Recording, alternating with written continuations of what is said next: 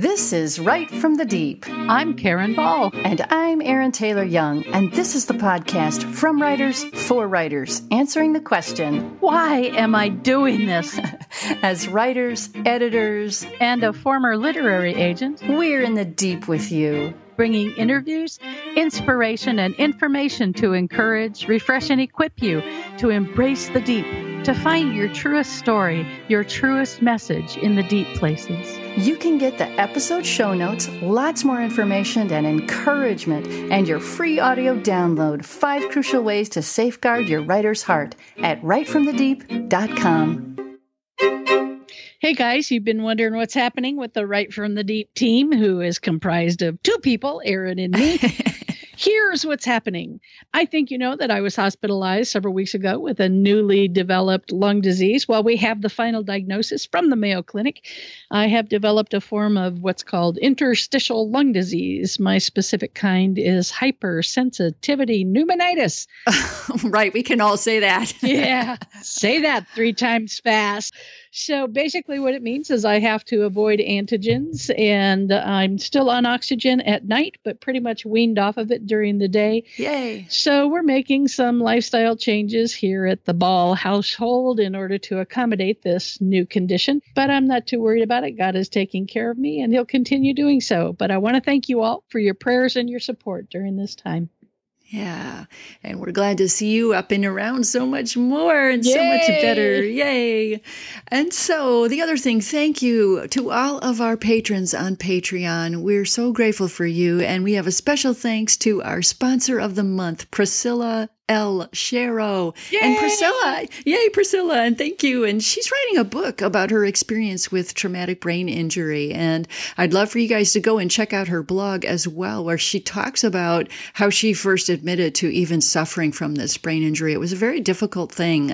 So you'll learn more about her and that at her website. And it's PriscillaSharrow.com. And I'll spell that PriscillaSharrow.com. And now, here's the show. Welcome, listeners. We are so happy to have you here with us in the deep. And I just got back from the Mount Hermon Christian Writers Conference, one of my favorite places in the whole wide world. I love everything about it. And I couldn't go. Boo-hoo-hoo. That was sad. But I'll tell you, at that conference, God was meeting the needs of both the conferees and the faculty. It was wonderful. We've talked about writers' conferences in previous episodes. We've had interviews with 2 different conference directors, Kathy Ide and Diane Mills, but we've also talked about how to prepare for a writing conference in episode 27. We'll put links in the show notes for those. But this time, we want to focus on what to do after the conference, once you get home. So you may be wondering, why do we want to talk about that? Well, here's the deal. When you're at the writers' conference and you're surrounded by other writers and people who understand you and who share your passion, that's a pretty amazing thing. And so it's like this mountaintop high where you're there and you're meeting with people, and it's so exciting. And then you get home. And you come back to reality. Yeah. You come back to the dirty house, to the dusty shelves. You come back to everybody who needs you. You come back to fear and doubt. And yes, I know that agent asked me to send it, but I don't think they really meant it. They were just being nice. And the enemy comes in with other things that we've talked about in other podcasts, with that negative self-doubt and negative self-talk. So guys, you need to stop and take time and figure out how to process through everything that you encountered. Writing conferences can have a huge impact on you and on your career. And we want to help you handle all of that with wisdom and strategy. And that includes not just preparing well, but it includes following up well. What you do with what you learn and with the meetings and with everything that happened at that conference, it matters. So here are some practical steps to help you sort through all of those things. You don't have to do every single one, except number 1, everybody has to do the first Yes. step. Number 1, you don't have to do every single one of these, but listen to them and figure out what will help you to process and take the best advantage of what happened at the Writers' Conference. So number 1, Stay connected to God. Amen. Especially at a place like Mount Hermon, which it feels so close to God. You're in the redwoods and it's just beautiful. And it's so easy to come home and feel like you've lost that connection. But God is not only in the redwoods. He's at your messy house too. And he's in the midst of your family who've been waiting for you and all of the joys and the needs that you have there. He's at your day job. He's at your workplace. It's not just at Mount Hermon. But the deal is, when you're at a writers' conference, we don't have all those other responsibilities getting in the way. And being away at that conference is an opportunity to stop and to listen in a way we don't normally have time to do at home or elsewhere. So now the challenge is to keep that yearning, to keep that connection going in the midst of your tiredness from travel, in the midst of the new demands that you've got now that you're home. Set aside time for God, time to be thankful, time to reflect on what He told you about Him, specifically Him. We don't stop to do that enough. We always have people and music and noise, television, whatever, and we rarely give Him our full attention. We need to make time to do that once we're home. And when you get home, if you're like I am, and things go in such a blur, and you sit back and you try to remember all the things that happen, and they're just kind of all this amalgamated mush of memory, ask God to bring to mind what He wants you to remember most about Himself. Ask Him to show you those encounters that revealed Him to you. Ask Him to show you the ways that He used you to touch other people. Remember, the conferences aren't just about you. They're about what God wants to accomplish through you in touching others. So ask Him to bring those things to mind. And when He's done that, tell people about it. Tell your family, tell your friends, tell about the ways God specifically worked at the conference, those divine appointments, those words of encouragement. Not that those words of encouragement, not just the ones that you got, but the ones you gave, as Karen said, the big and small ways that God showed you that He loves you and that He cares for you. It's also a good idea to journal about those same things. Just write it down. Stream of consciousness, make it a story, whatever. Write down what God showed you, how He spoke to you, and the people He spoke through. And blog about it even, right? You can do that. There's all kinds of things you can do with that. The point is to keep your focus on God and not on you. Amen. Step number 2 is take time to decompress. We so often just run right back into our lives, and we don't even take time to process what we've been through and to decompress from what happened. Now, if you guys are like my dear friend Aaron Taylor Young and you're introverts, you really need to recover from being around people and having social interactions out the yin yang. You know, you need time alone to recharge. But I got to tell you, I'm an off-the-scale extrovert, as any of you who know me are aware of, and I'm exhausted when I come home from writers' conferences. My family knows. They don't ask anything of me for a couple of days. They don't ask me even where I want to eat or what I want to pick up. They just say, this is what we're having for dinner. So they give me time to step away from having to meet anybody's needs. And they don't give me a lot of time. I get a day, maybe a day and a half, but you need to refill your bucket of words.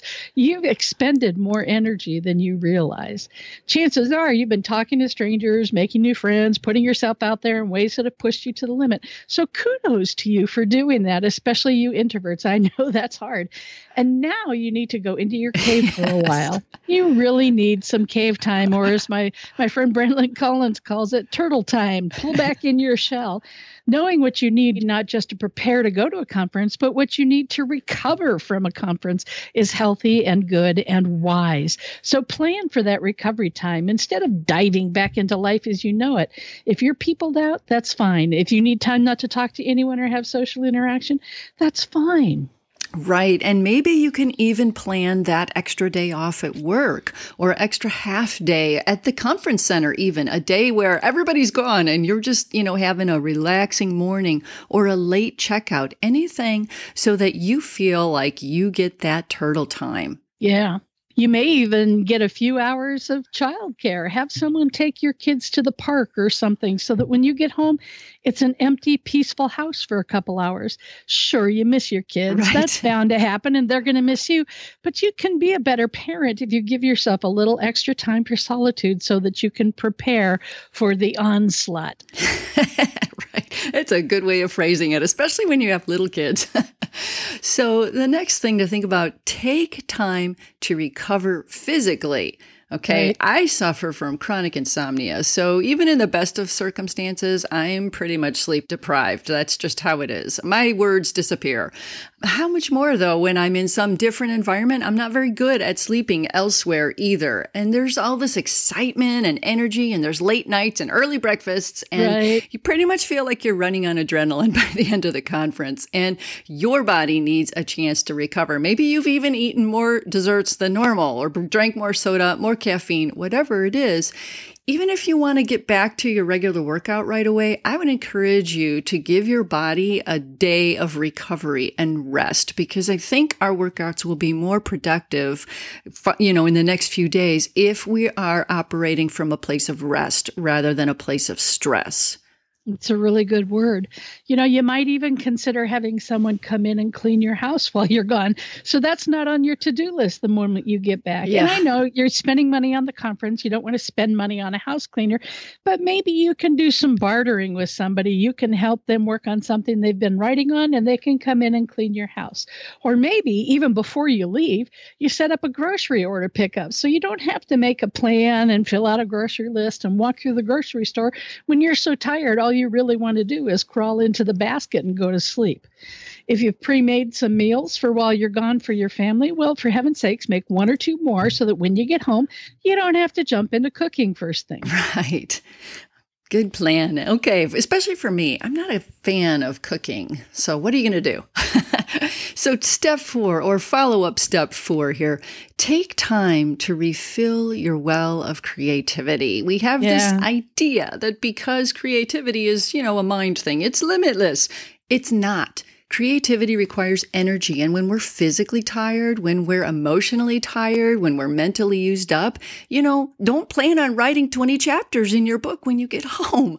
Know the things that nurture your creativity and restore your creativity, and have a plan to do some of those things before you try to get back into your writing routine. Step number 5, take time, and get this, guys, take time to not reflect on anything you learned at the conference. Don't jump in too soon. Chances are you've gotten an overload of information. Yes. I mean, picture trying to take a drink from a full blast fire hose. Man, that'd knock your head right off. You may be overwhelmed, and that's normal. It's okay to go home and keep all your handouts, your critiques, your notes, whatever, in your bag for a few days, or maybe even a couple weeks, however much time it takes for you to be ready mentally, emotionally, spiritually to go through it. You'll process everything in due time. It's not like it's going to sit there forever. And sure, if you're afraid you're going to forget something, make a note about it before you leave the conference or on the airplane. But most of us just need to step back from the overload, regroup, and then process after you've had a time to be refreshed. Right. And so that'll be step 6 here. Once you have done that, once you've taken the time to not think about any of this, then the next step is to take time to reflect on everything you've learned at the conference. You want to reprocess what your conversations and your evaluations and your critiques were all about, but you want to reprocess those in bite-sized pieces at your own pace. There is no rush. You don't have to have it all figured out on anyone else's timeline, but yours and God's. One of my bosses at Tyndale, Ken Peterson, always said, never surrender to the tyranny of the deadline. What he meant by that was don't have this artificial deadline in your head such that you are sacrificing quality and understanding and processing things trying to meet this self-imposed deadline. Also, realize that all those editors and agents who may have asked you to submit something to them, They don't expect that to come in the next 2 hours after you get home from the conference. I mean, seriously, guys, take it from me. They're decompressing too. They're taking an extra day off of work. They expect you to take the time to incorporate what you've learned from the conference into your manuscript. They're not looking for this hastily thrown together proposal. Right. They want a thoughtful proposal that reflects outstanding craft. But friends, if someone asks to see your proposal and or manuscript, please do us all a favor, do yourself a favor, do send it eventually. When you've taken the time to process and incorporate what resonates. Seriously, I can't tell you how many people I've encountered at conferences who said, you asked me for my manuscript last year when I was here, but I never sent it to you. Don't waste those opportunities that God is giving you. Who knows what his purpose is for having you encounter that editor or author or whoever. Take advantage of those opportunities, but give yourself time to do it well. Right, guys, I'm sure that it'll be fine if it's a few months, 6 months, shoot, even a year. You just might have to remind them that they asked for this, but it's fine. It's all fine. So the next thing that may have happened, though, you may have had editors and agents want something from you, but you may also be dealing with rejection. You may have had appointments or critiques, and editors and agents, maybe they didn't feel your work was ready. Maybe they felt that your topic wasn't for them. So now you're wondering what to do. This is a time for prayer and reflection. Maybe this rejection is, I like to think of it, guys, as redirection. It's not rejection, it's redirection. You need to take your work in a different way, or you seek a different publisher or a different agent. Maybe it's encouragement to work harder on your craft. You maybe thought it was ready, but it's not. Now you have more steps that you can take. Sure, that feels discouraging, but yet here are things you can do to learn and grow. And that's exciting. That's what we all want, to learn and grow. Maybe you've discovered you need to consider indie publishing because your topic is too niche for a traditional publisher, and that might feel overwhelming. But again, taking the time to process this so it doesn't feel overwhelming and seeking God's guidance gives you the opportunity to respond at your own pace and time, and not just react. And let me just put a little caveat in here. If you are feeling that you need to go with indie publishing, please do it well. Yes. Take the time to study the craft just as you would if you were sending it to a traditional publisher. Have an editor work on it just as it would happen at a traditional publisher. Don't shortcut anything for indie publishing because you will only hurt yourself in your career if you do that. Right. Next in this step is realize you've been exposed to new ideas and new techniques. Right. Some of them will work for you, some won't. They won't resonate with who you are as a writer or a person. And you know what? That's okay. Your job after the conference, when you get home and you've rested and you've restored and you've refilled your creativity, is then to reflect on what you've learned, to sift through ideas and techniques and discern what works best for you. And then, guys, ditch the rest. Right. Guilt-free. No guilt here. All those people at the conference are sharing their thoughts and their ideas and their techniques with you. They know not everybody is going to resonate. There is no one right way to write or edit or begin a career or publish a book or build an audience or market a book. Right. There's no one way to do this. There are so many ways. And what you have to do is lay what you've learned on the altar before God and ask him what his way is for you, and then move forward with those things. Right. You've probably been exposed to different varying opinions of your work. One person says you need more anecdotes in your nonfiction. And the other critiquer, maybe they didn't even mention that. And they encourage you to consider making the manuscript fiction. Those are possibilities, not directives. Again, prayerfully reflect on those opinions. What if someone else thinks that your devotionals are just amazing and you need to just run out and be published at devotionals? Do you mean like now I have to just switch to those? No. Here's the deal. The different faculty members you meet with are pointing out different areas of strengths and different areas for you to improve. And they notice different things in different manuscripts because they're different people.